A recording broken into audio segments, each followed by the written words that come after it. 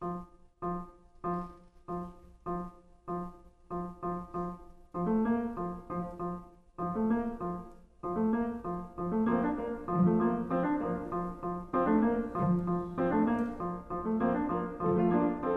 is Gil Manser welcoming you to April's Word by Word Conversations with Writers show on North Bay Public Media, KRCB-FM.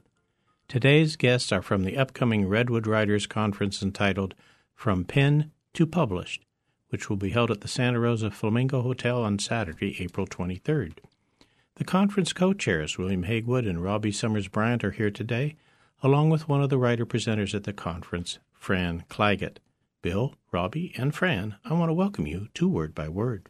Thank you. Thanks, it's good Gil. to be here. Yeah. Now, I understand that, Bill, you drew cut the deck, so to speak, the tarot deck, shall we say, and that you get to share an overview of this year's conference to the listeners. Yeah, thank you, Gil. The Pen to Published conference that's put on by the Redwood Writers Club is a biannual event, and writing is a notably solitary pursuit. And what a writers' conference can do is give writers a tremendous opportunity to explore their craft, to understand more what it is that they're doing with their genre, to speak with other writers, to encounter editors and others in the field who can be helpful to them, to learn more about the critical and sometimes for many writers unwelcome needs of publishing and marketing, which is an important part of being a writer. And this year we have a particularly good conference. We have two very good speakers. One, our keynote speaker, Dorothy Allison, is a well-known author. She wrote Bastard Out of Carolina, a finalist for the 1992 National Book Award. And her second novel, Cave Dweller, was named a New York Times notable book for 1998. And she'll be giving our keynote address in the morning.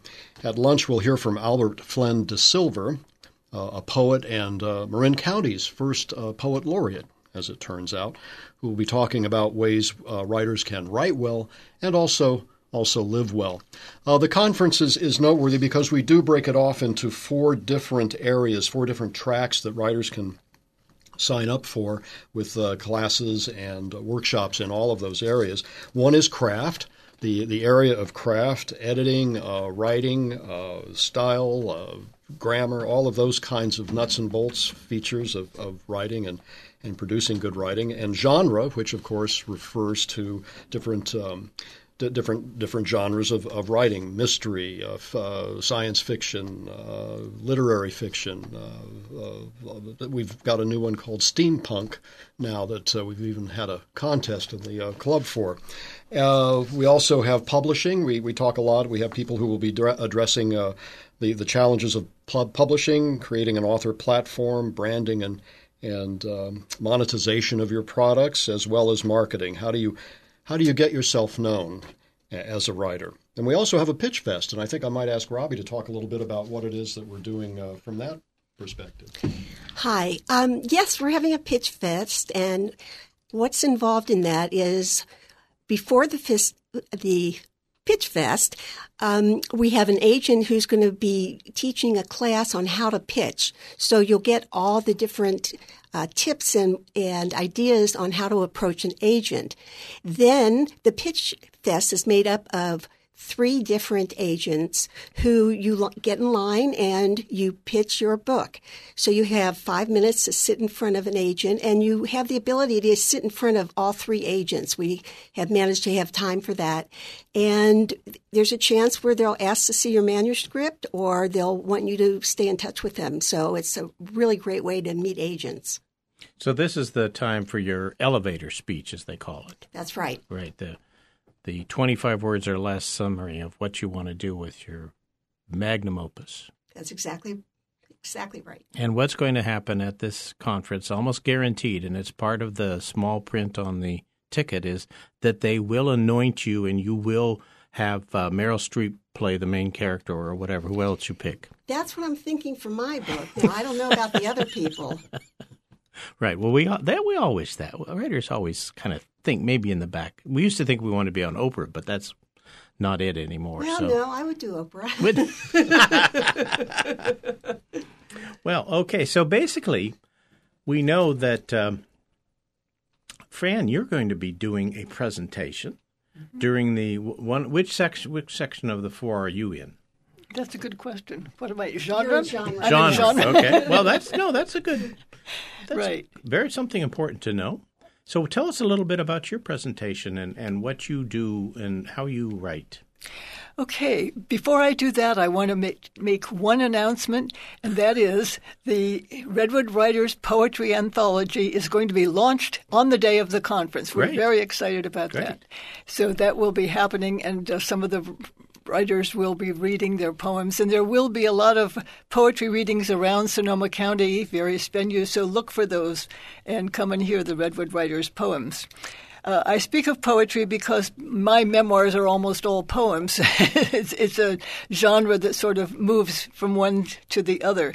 But what I'm going to be doing in the presentation for Redwood Writers is a full workshop on how to approach the genre of memoir.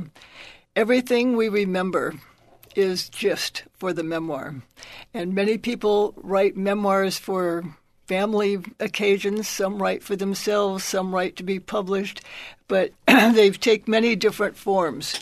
And they have to do with family stories, places they have lived, portraits of people, dreams, turning points, major passion, political leanings, work, values, beliefs. All of those things can be part of one's memoir. And what I will be doing for the workshop is having everybody construct a lifeline. And the lifeline will have to do with places they have lived, events that have happened, people that have been important in their life. And it has to do with the self concept, how one perceives oneself through one's life. And then I can show people how to take this lifeline and put intersections so that they will have an immediate storyline. And that's going to be the focus of how I work it. Good. When I read the title, Lifelines, I immediately thought of a different kind of lifeline. You know, like the one you throw out from a ship to someone in the water. Right. And it has that aspect as well. It does. It does. Because yes. memoir is a very evocative kind of writing. Memoir can be a lifeline. I have found it to be a lifeline in my own life because I lost my partner 2 years ago. And I have written memoir chunks as a way of dealing with my own loss. And I will encourage people to use it in many different ways, but that certainly is one of them. It can be a lifeline. There's an on-site, I don't know what to call it, a place where people can write their own memoirs that have to do with how they are handling loss through writing. And that's certainly one aspect. It's not the only one. We write happy memoirs too, but it certainly is a major one. Now, you do yours, you said, in poetry, poem form? What do we call that? What do we call Poetic form? What I'm trying to think of what word we use. Poetry? Poetry. Okay. Just poems. Just poems. Just all right. poems. So, free verse, do you follow formulas? I can think of so many different types of poem formulas. Mostly I write free verse, but lately I've been fascinated by the tanka form, the Japanese tanka.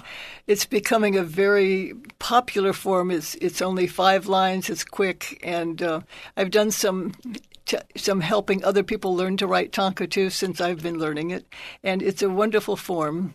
I'm currently working on a collection of tankas, each one tied to a photograph. And that's there are a lot of ways to play with all of these various forms. Most of my poetry, however, in my latest book is called Crow Crossings, and it's mostly free verse. There's some prose poems, but most of it is free verse. Free verse. Now, would you say that memoir, unlike the other genres that are in the conference, can be written just for yourself? Yes. Yes. It can be. I find I've been teaching a lot of memoir classes at SSU's Lifelong Learning, and most of the people there, of course, are 50 or better in age, and many of them are 70 and 80, in their 80s, as I am. And most of them are really writing for their families. They want books for their children, there's one man now who says, will you help me? I want to write a book for each of my grandchildren, and he has 8. He already has one of them finished, Stories for Oliver. And so people do write for their families, and some of them write out of their own family experience. There's one now that is an absolutely incredible memoir that I have read that's going to be part of the new Redwood Writers anthology, not the poetry one, but we're working now on selecting the memoirs, poems, and short stories for that book. And I just read one that just knocked me out about growing up in the most poverty-stricken area of China that you can imagine. And how this woman survived that childhood and got to this country is amazing. So they're wonderful stories. A real lifeline story. Real stories. Yes. Now I'm going to have you read a few of your poems a little bit later in the show. So think about which ones you'd like to share with us. Okay, we have another workshop session leader here because Robbie is doing one called Your First Page. Yes, that's correct. My class is a class where you can first send me a copy of your first page of a novel, a nonfiction, whatever you're writing, and you get a free edit of that page, and you get that back at the class or maybe the day before. And then during the presentation, we'll be studying what the elements are of a good first page, because the first page and the first line of your story is what's going to either make you or break you as far as an agent's concerned. If they don't like that front page, if they're not hooked in, that's it for you. You go in the garbage can. So this class will be teaching those different elements, and then there'll be time for people to practice writing a good hook sentence, the first sentence of the book, and how to write a good first page. Okay, now let's contrast the hook sentence to a topic sentence, which you do for a nonfiction.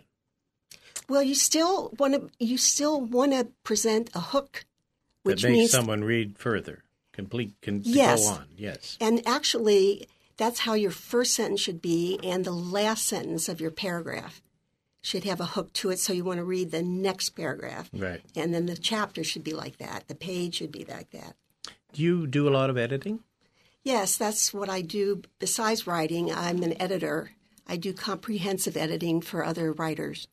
It's because I read a lot of things for contests, and what I find often is the last paragraph should be the first.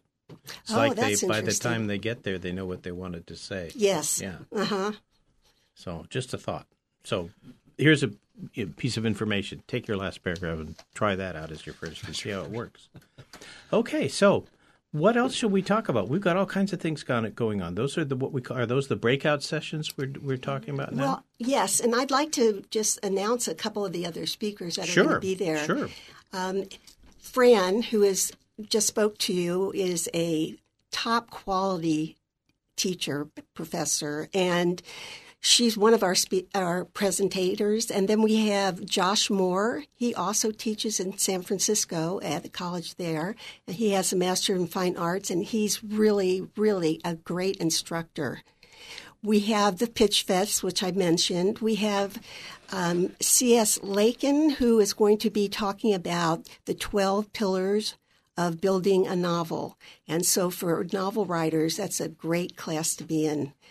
So we have something for everybody in, like Bill said, genre and craft and publishing and marketing. So there's something for wherever you are in your writing process. If you're working on the craft, we have 4 different choices for that. Genre, the same thing. And this conference is for newbies, and it's also for people that are very experienced writers, which we do have many in Redwood Writers. Right.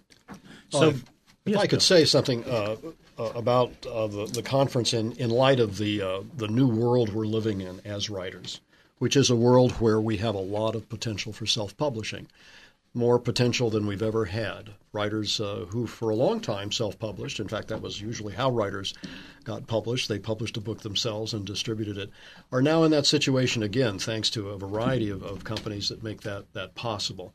And so what is even more possible is to tailor an audience, to almost idiosyncratically tune your audience to the kind of writing you want to do, to seek out and create relationships with other writers through books that have a perhaps even a limited circulation. Fran was mentioning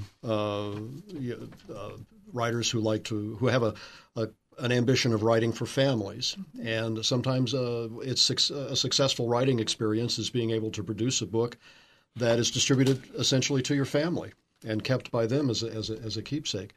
But self-publishing has really opened doors to writers in ways that just have not been possible in the past, and creating many opportunities for lots of genres to flourish in ways that we haven't seen up till now. Mm-hmm. But the agents who are there are looking for ones to be picked up by publishing houses. Is that right? Yes. Well, they represent you, and they have the connection to the bigger houses in New York, San Francisco, L.A., so it gets in front of more people that have a good sense of what the publisher is looking for, and you get a kind of a pipeline into that company. Right. Now, Bill, you mentioned the 4 sections that you've kind of divided this up into, craft, et cetera. And is someone sign up for the conference? Do they have to sign up for the workshops in advance, or how do you do that? Yes, they do. The short answer is yes, they'll sign up for workshops in advance, which isn't to say they can't change those. That happens at times. You're trying to guess the number of seats in the room, yes, right? But we need to know who's going where when the conference begins. And it is true. If I could just share with you some of the titles of some of our breakout sessions, right. I think they would help describe some of the scope of the large scope of our conference.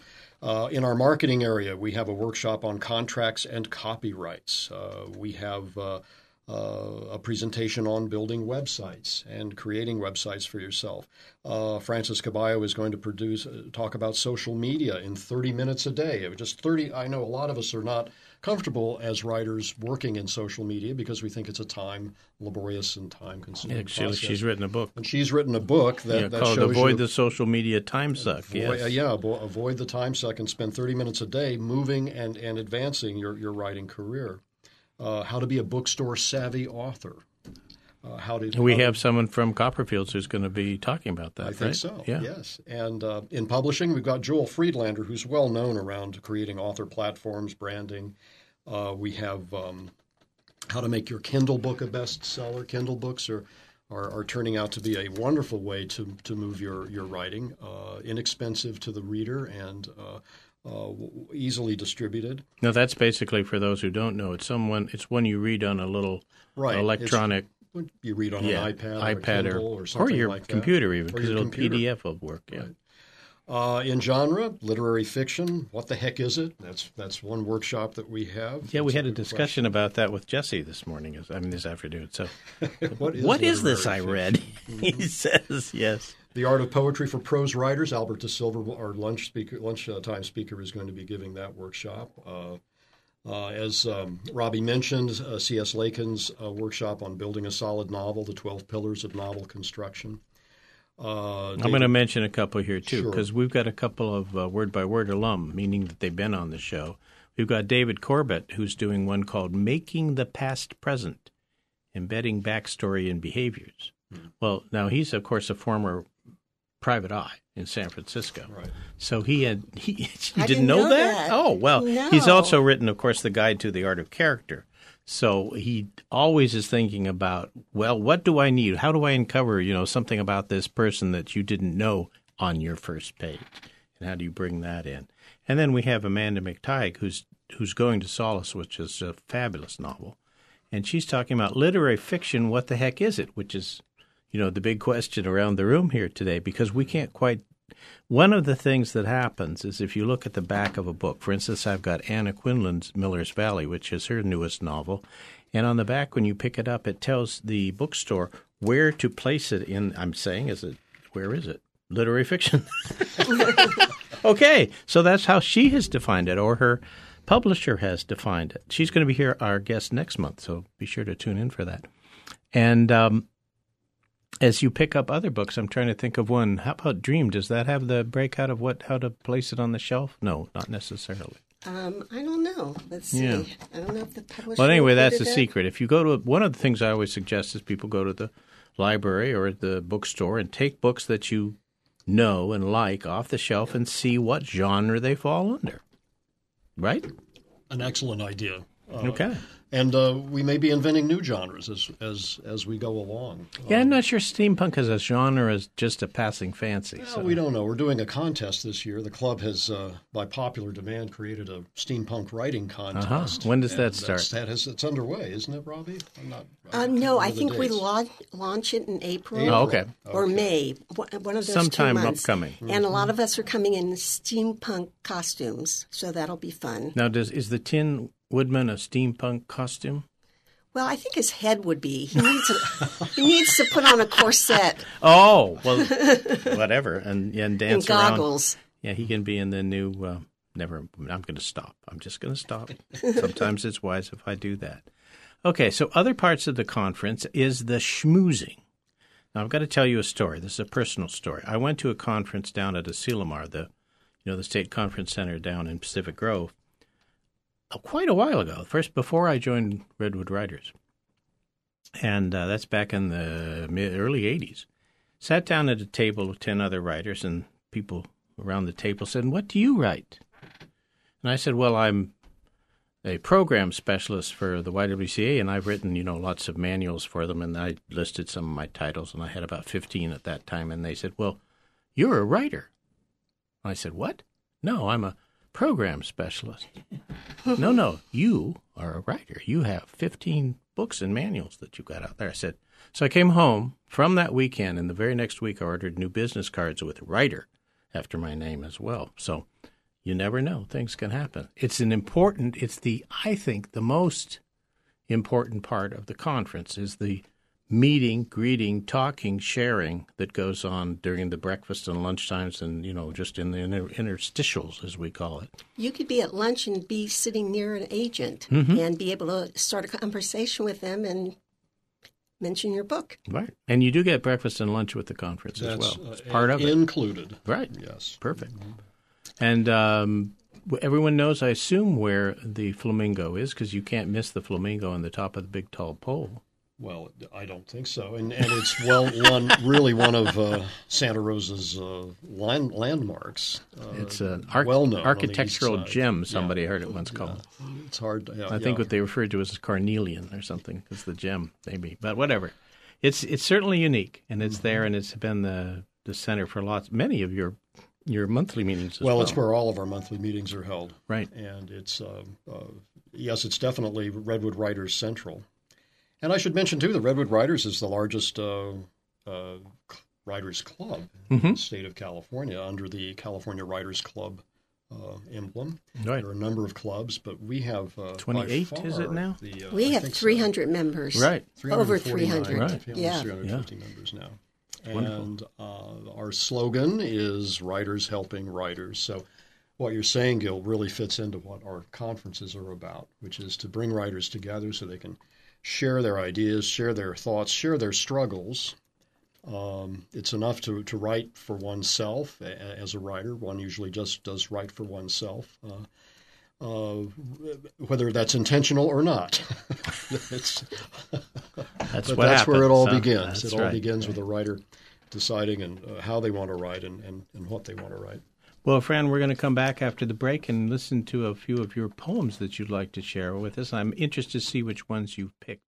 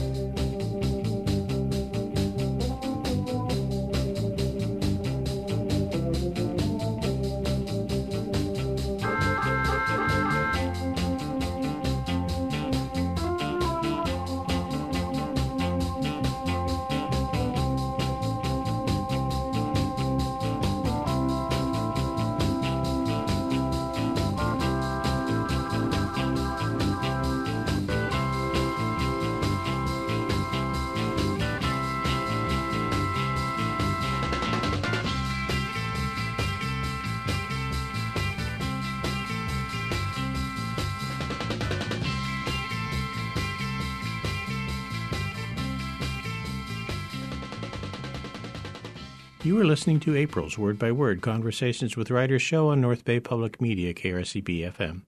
Today's guests are from the upcoming Redwood Writers Conference entitled From Pen to Published, which will be held at the Santa Rosa Flamingo Hotel on Saturday, April 23rd. The conference co-chairs, William Hagwood and Robbie Summers Bryant, are here today, along with one of the writer-presenters at the conference, Fran Claggett.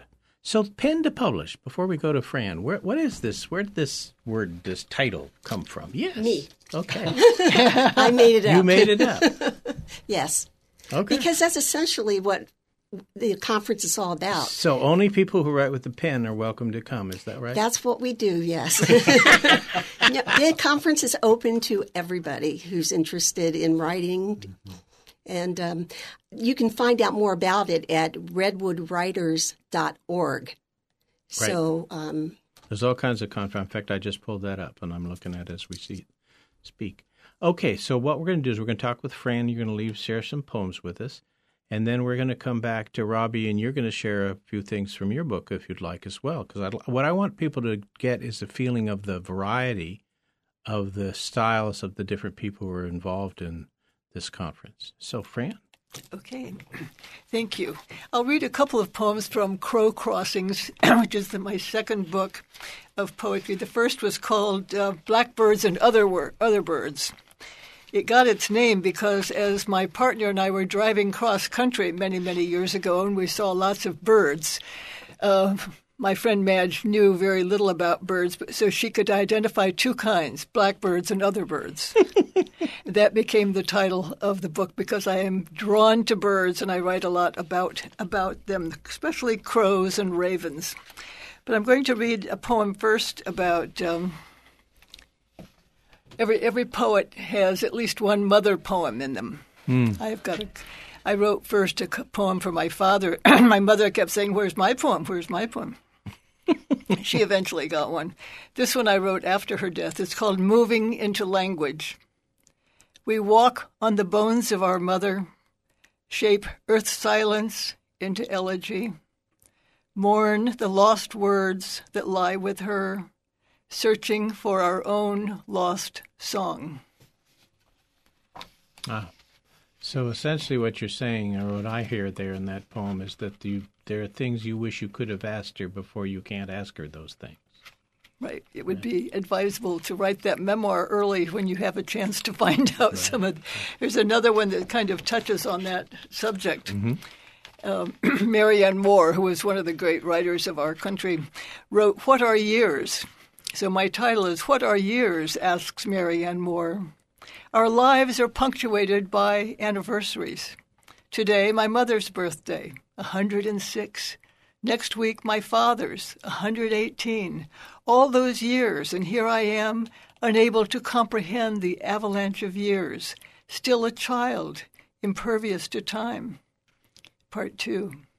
They say aging is different today, that old age has aged, that 70 today is what 60 was yesterday, or 50. The years don't add up the way they did, so why, looking into the mirror early in the morning, do I see my mother's face? Pull up the skin by my eyes to watch the wrinkles around the mouth disappear, smooth out the way they did, the way she did. See, she would say, this is the way I used to look. And now you say it, right? And now we say it. And now we say, yes. Right. Here's another very short one. This is the father poem. I don't write all family poems, but these just happen to be here. Old man. Old man, bird weight. I could hold you in the palm of my hand, feed you honey water with an eyedropper, and put you into a nest of old newspapers by the door, hoping in the morning to find you gone. Hoping in the morning to find you gone. In which sense?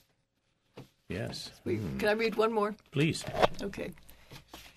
This is in response to Dylan Thomas' poem. One of the things when I teach poetry, I use a lot of modeling. Mm-hmm. So in a sense, this will be modeled after Dylan Thomas, if one could do that. It's called In My Craft. He wrote a poem called In My Craft and Sullen Art. So this is called In My Craft. I am not driven as Dylan was to dye the green long days and sing them into poetry. I do not know how he saw those eyes, morning into afternoon, rising beyond the pale into words, or how, singing rage, he cast his grief into the arms of all the grieving lovers, old in dream and young enough to weep into the waking of their years.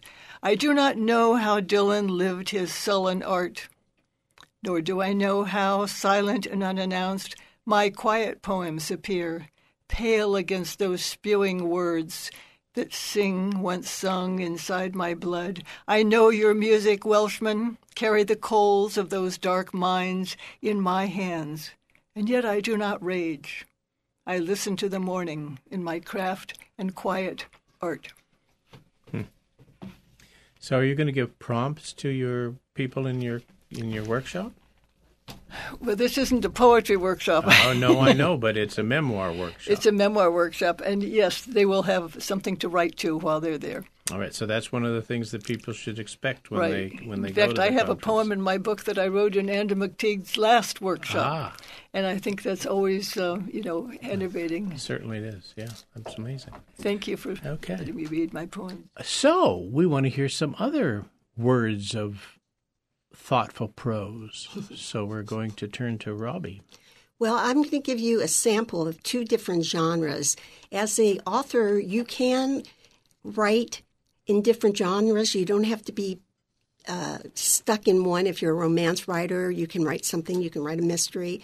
So the first thing I'm going to read is from a book called Dream, and it's a what they call an urban fantasy. It's a fantasy that takes place in the city. Okay. And I just have to set this up where a woman is in a grocery store and she's in line, and the person in front of her who's checking out his stuff has a pair of handcuffs on the back of his belt loop. The person in front of her has the handcuffs on the back of his belt loop. So we were either going to go to 50 Shades of Grey or something entirely different. This was before 50 Shades of Grey. Just wondered. This is 2 Shades of Grey. Okay, so handcuffs, huh? The guy ahead of me in the checkout turns and appraises me. The handcuffs, locked around his back belt loop, clink against my grocery card. Hey, he says, offering a nod.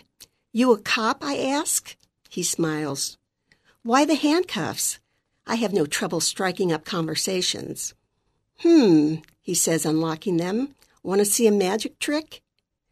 Sure, I add a bit of flirt. He removes the handcuffs from the loop and in a second locks the handcuff around my wrist, then clicks the other half around his grocery card handle. $52.65, the cashier says to him, but her eye is on me. He hands her cash while I wait for the handcuff trick. Clever way to meet people. Why hadn't I thought of that? The transaction is complete, but instead of the magic unlock, he quickly exits the store with his bag of groceries. Hey, I call after him. Hey, real funny, ha-ha. Hey, you, come back. What's that about? Asked the cashier. Is he your boyfriend? I just met him seconds ago. I asked about the handcuffs, and this is what he did, I said, miffed. He'll come back, right? The checkout woman shrugs. Do I go after him? Drag the cart with me? I scan the parking lot from the line. He's nowhere. Can you call the manager, please? Michael to checkout 3, she says into a store telephone. Her voice on the loudspeaker reverberates around the store. And what can the manager do? Nothing. Nevertheless, that's my first instinct.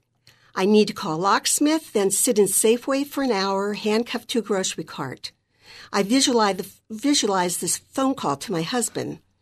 Hi, Joe. I'll be home a little late.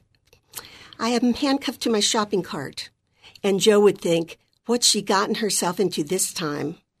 A tap on my shoulder corrals my attention. Is it him? I whirl around.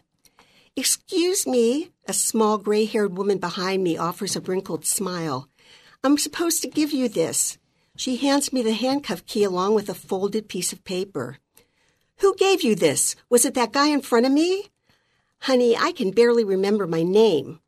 I scan the store. He must have sneaked in. I unlock the cuffs and drop them in my purse. I stash the key in my wallet. That's a pretty cool pickup trip, said the cashier. 60-40. I hand her my debit card, and she does the transaction. I unfold the paper. Ain't magic grand? Phone me sometime when you're free. Andrew, 555-8465. Oh, the 555 number. Yeah, you got to do the 555. Every time we hear that, we know it's fake. Okay, so you are going where? That was you're in a setting of the urban setting, you wanted to say. It takes place both in a city and it also takes place in a dream. This story is about two people that have the capability of going into a dream together. And while they're in the dream, the woman is kidnapped. And when he wakes up, she's gone. Okay, are they dreaming side by side, or they're in the same? They're side by side, okay, and they go into the same dream together. Yeah, it reminds me of a movie or two. So, are you going to read from The Beautiful Evil as well? Yeah, I'll read a little bit. Sure, thank you. A bell tinkled when the door opened. The stench of stale cigarettes draped the cramped room. Behind the counter sat an old woman, her face buried in a paperback. She inhaled deeply on a cigarette and exhaled a cloud of smoke. Her gray hair, tucked haphazardly into a makeshift bun, placed an unfortunate emphasis on her line-sketched face. She regarded me as if I wasn't there and then returned her attention back to her book. The gesture reminded me of the women at the brunch, self-absorbed, wrapped up in their pseudo-perfect lives, including me in the conversation simply because they must. And now, a haggard woman whose sole lot in life was to run a backstreet shop had given me an obligatory glance and turned away. According to Madeline, people fell into two groups, those with and those without. Those with are our group, and those without are better as hired help. The shopkeeper was useless and a blatant without.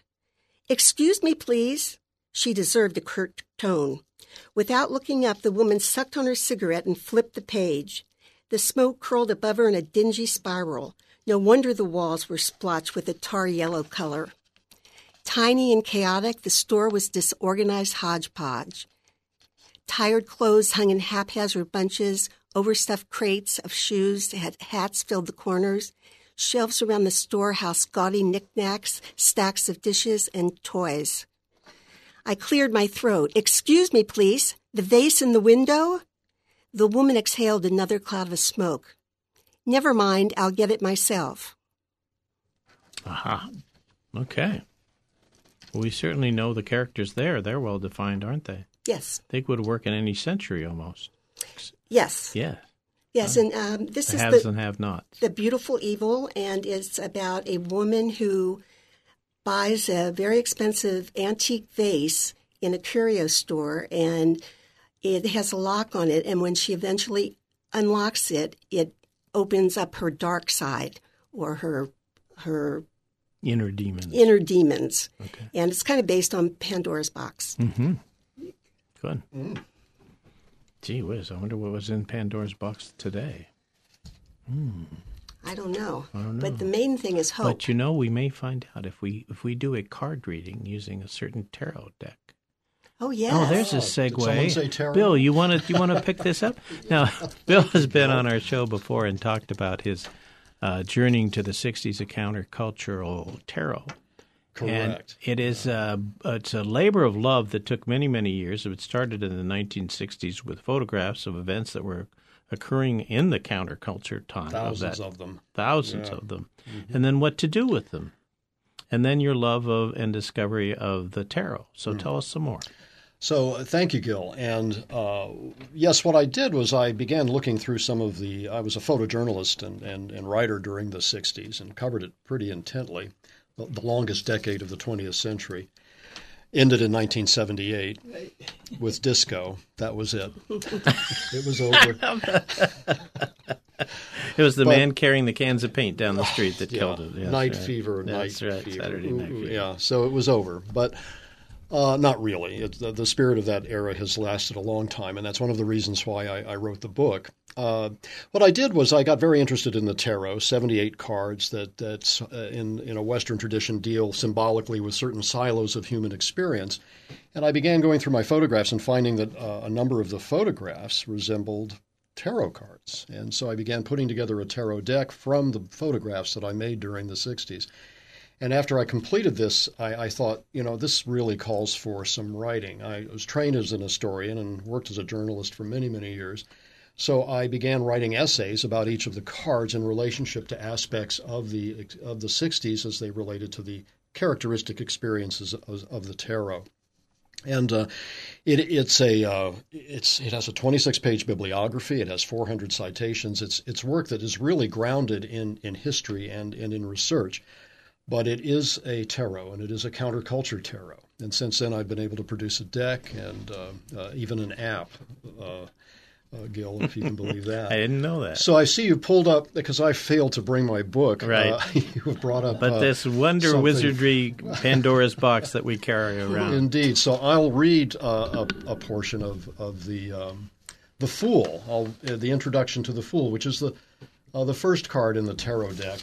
And this is the beginning of the essay that discusses the Fool, which the subtitle of the essay is The Fool, a Counterculture Protagonist. Okay, now I did not pick this for you specifically because of the title. Do you understand? I do. I understand that. It happens to be the one that's on Amazon. But that was a great joke, and okay. you had to take that advantage. I know. So let me begin. A fool steps into the frame, embodying the chaos from which everything emerges. The photograph is of actually a demonstrator, an agitprop demonstrator at People's Park's demonstration in 1969, with his face painted so he cannot be recognized. He exists in 1969 on a street in Berkeley, masked in grease paint to conceal his identity, an everyman of protest ready to fight or flee. He gives whatever the moment asks, or skips through it and finds another. In 1969, there were so many outward-bound travelers whose journeys started from within. Where did they all come from, these travelers and their journeys, all those post-World War II babies, millions all at once? By 1960 had become a mass of young global foolishness. The oldest were still in their teens, prodded by their eagerness to find every available edge. A critical mass of innocence and openness harnessed itself to new media and new wealth, perpetually triangulating its careless stroll from a selection of inner touchpoints. It was not everyone, it was not even most, but it was enough. Travel wasn't new. The new was travel without a destination, travel that aligned the open road with the imprisoned heart. In his novel On the Road, Jack Kerouac described his main character, Dean Moriarty, as all troubles, ecstasy, and speed. It was 1956. Moriarty, the fictional name of a real fool named Neal Cassady, became an iconic representation of the eternal and, for the contented and conforming society of the American 50s, infernal vagabond. These were the beats, coined by Kerouac from beatific, a word that radiated out of his Catholic soul, wherein germinated the hybrid creation of wordy paeans to naivete and delight. Or maybe he used the generic reference of a Times Square drug dealer describing his customers. Whatever the truth, the existence of more than one is never a problem for the fool. The beats celebrated visceral experience and traveled comfortably without a roadmap. Stimulated by strong coffee, cheap wine, drugstore Benzedrine, and Mexican pot, they sought authenticities yet to be named. The names would accrue in the years to come, and in a million wanderings, fools all over, on roads, in fields, seeking new experiences or each other, finding tricks and trips and unlikely connections or encounters that might transition or transcend. Staring at the stars, fools fell into holes that, like Alice's passage through the looking glass, led to deep, altering states. Mm-hmm. And so it goes. And so it goes. I'm wondering if you should have your camera out for this conference and go around and get some new tarot deck photographs. Because you're going to have an assembly of people who Can I interrupt? Yes. I just want to say that this is one of the most incredible books that I have ever gotten and read. I taught during that era, the 60s, and I recently gave a talk at Sonoma State to a group of 250 sophomores who were studying the 60s. And That's I told, ancient history to them, isn't it? It Yes. is ancient history to them. And my talk was called Subverting the System from Within, Right. teaching within the system. But without. And I just say Bill's book is just, I told this whole group of 250 kids and their teachers should have just given each one of the kids one of those books. That would have been all they needed for the course. But it is a really, of course I love the tarot too, but it's just a stupendous book, and the writing, as you heard, is just magnificent. Right. Thank you. Thank you, Fran. Very nice. Did you write all that down? We're gonna put this on so you can link to it. Okay. And I also have a poem called The Fool, which I should send you. I'd love to see that. Wow. Yes, indeed. So, your newest book, you're doing you said you're working a collection now, right? Yes, I'm actually working on two small collections. They'll Okay. both be chapbooks. One of them is small memoirs, and it's called Moments with Madge. Moments with Madge. And that's exactly what it is since her death. All those little moments that suddenly hit you, and write them down and help you survive. Right. And the other one is a group of tanka that I'm working on. The 5 stanza. The 5 lines. 5 lines. I'm working with a woman in Montreal who is a tanka expert, and she's just wonderful. I have an online writing group that is both Canada and the United States, and it's a wonderful group, and she is the tanka person, so she's been extremely helpful. It's much more complex than you would think just to write 5 lines, but it's great fun, and that's my second book in progress. Great. We'll look forward to those. So as you can see, just from the small group of people who are in this room, there's quite a diversity of experience, knowledge base, links to other countries to tap into for whatever you're writing. So how can someone, this is a setup, isn't it? How can someone, possibly get a chance to go to one of this conference? Well, that's really simple, isn't it, Robbie? They can just go on to the website, And redwoodwriters.org. Okay, redwoodwriters.org. And there's a web page that's devoted to Just click on the top. conference. Right. Click on it, and all the instructions are there, aren't they, Robbie? Yes, registration is online, and if you do have a first page that you want edited, we have a way that you can send that online to me. And that's the only way we're accepting registration, except for walk-ons the day of the conference. We will be able to take a few walk-ins, but I recommend getting your ticket in advance because it's going to be just a great, great conference. Especially if you want to sign up for the specific workshops that are offered. Yes, exactly. Right. Okay.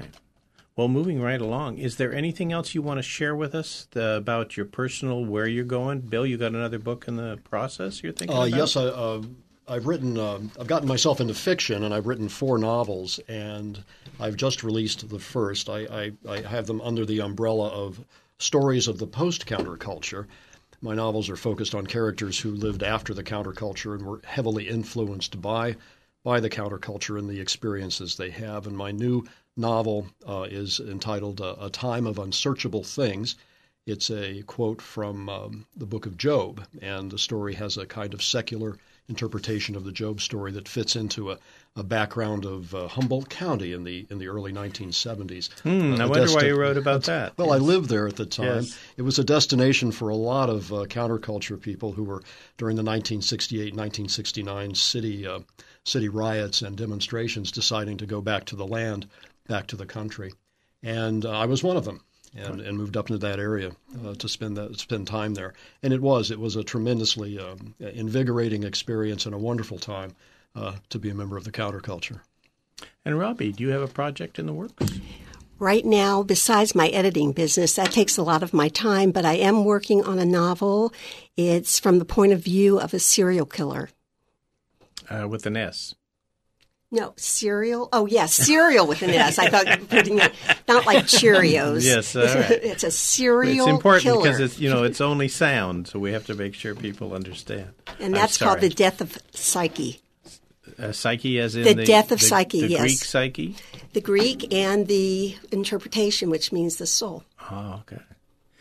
And Fran, we've already heard about your 2 works in progress. So I'm sorry. We've already heard about your 2 works in You have. progress. Yes, thank you.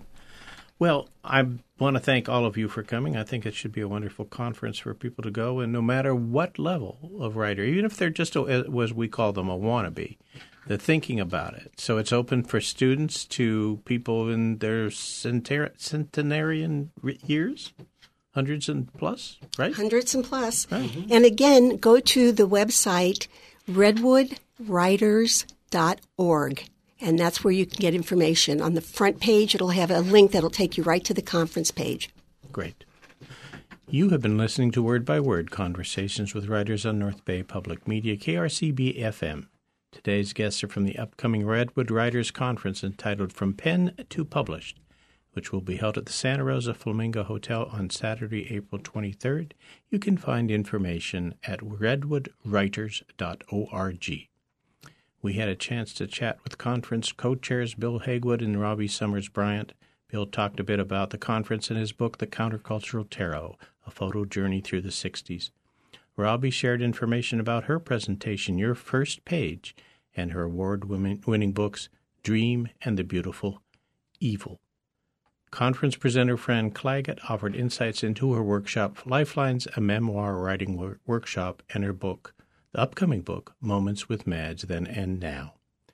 Our studio engineer for today's Word by Word is Jesse Van Cushen. Our KRCB-FM program manager is Sean Knight. Our radio assistant is Wendy Nicholson. Our theme music is by Bill Conti, and I am your host, Gil Manser. We invite you to tune into KRCB-FM from 4 to 5 on Sunday afternoon, May 8th, when our guest will be the Pulitzer Prize-winning columnist and best-selling novelist, nonfiction writer, and children's book author Anna Quindlen, sharing from her new novel, Miller's Valley. Until then, here's a thought from Anna Quindlen.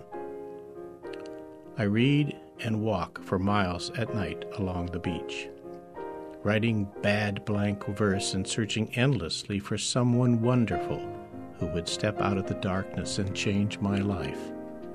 It never crossed my mind that that person could be me.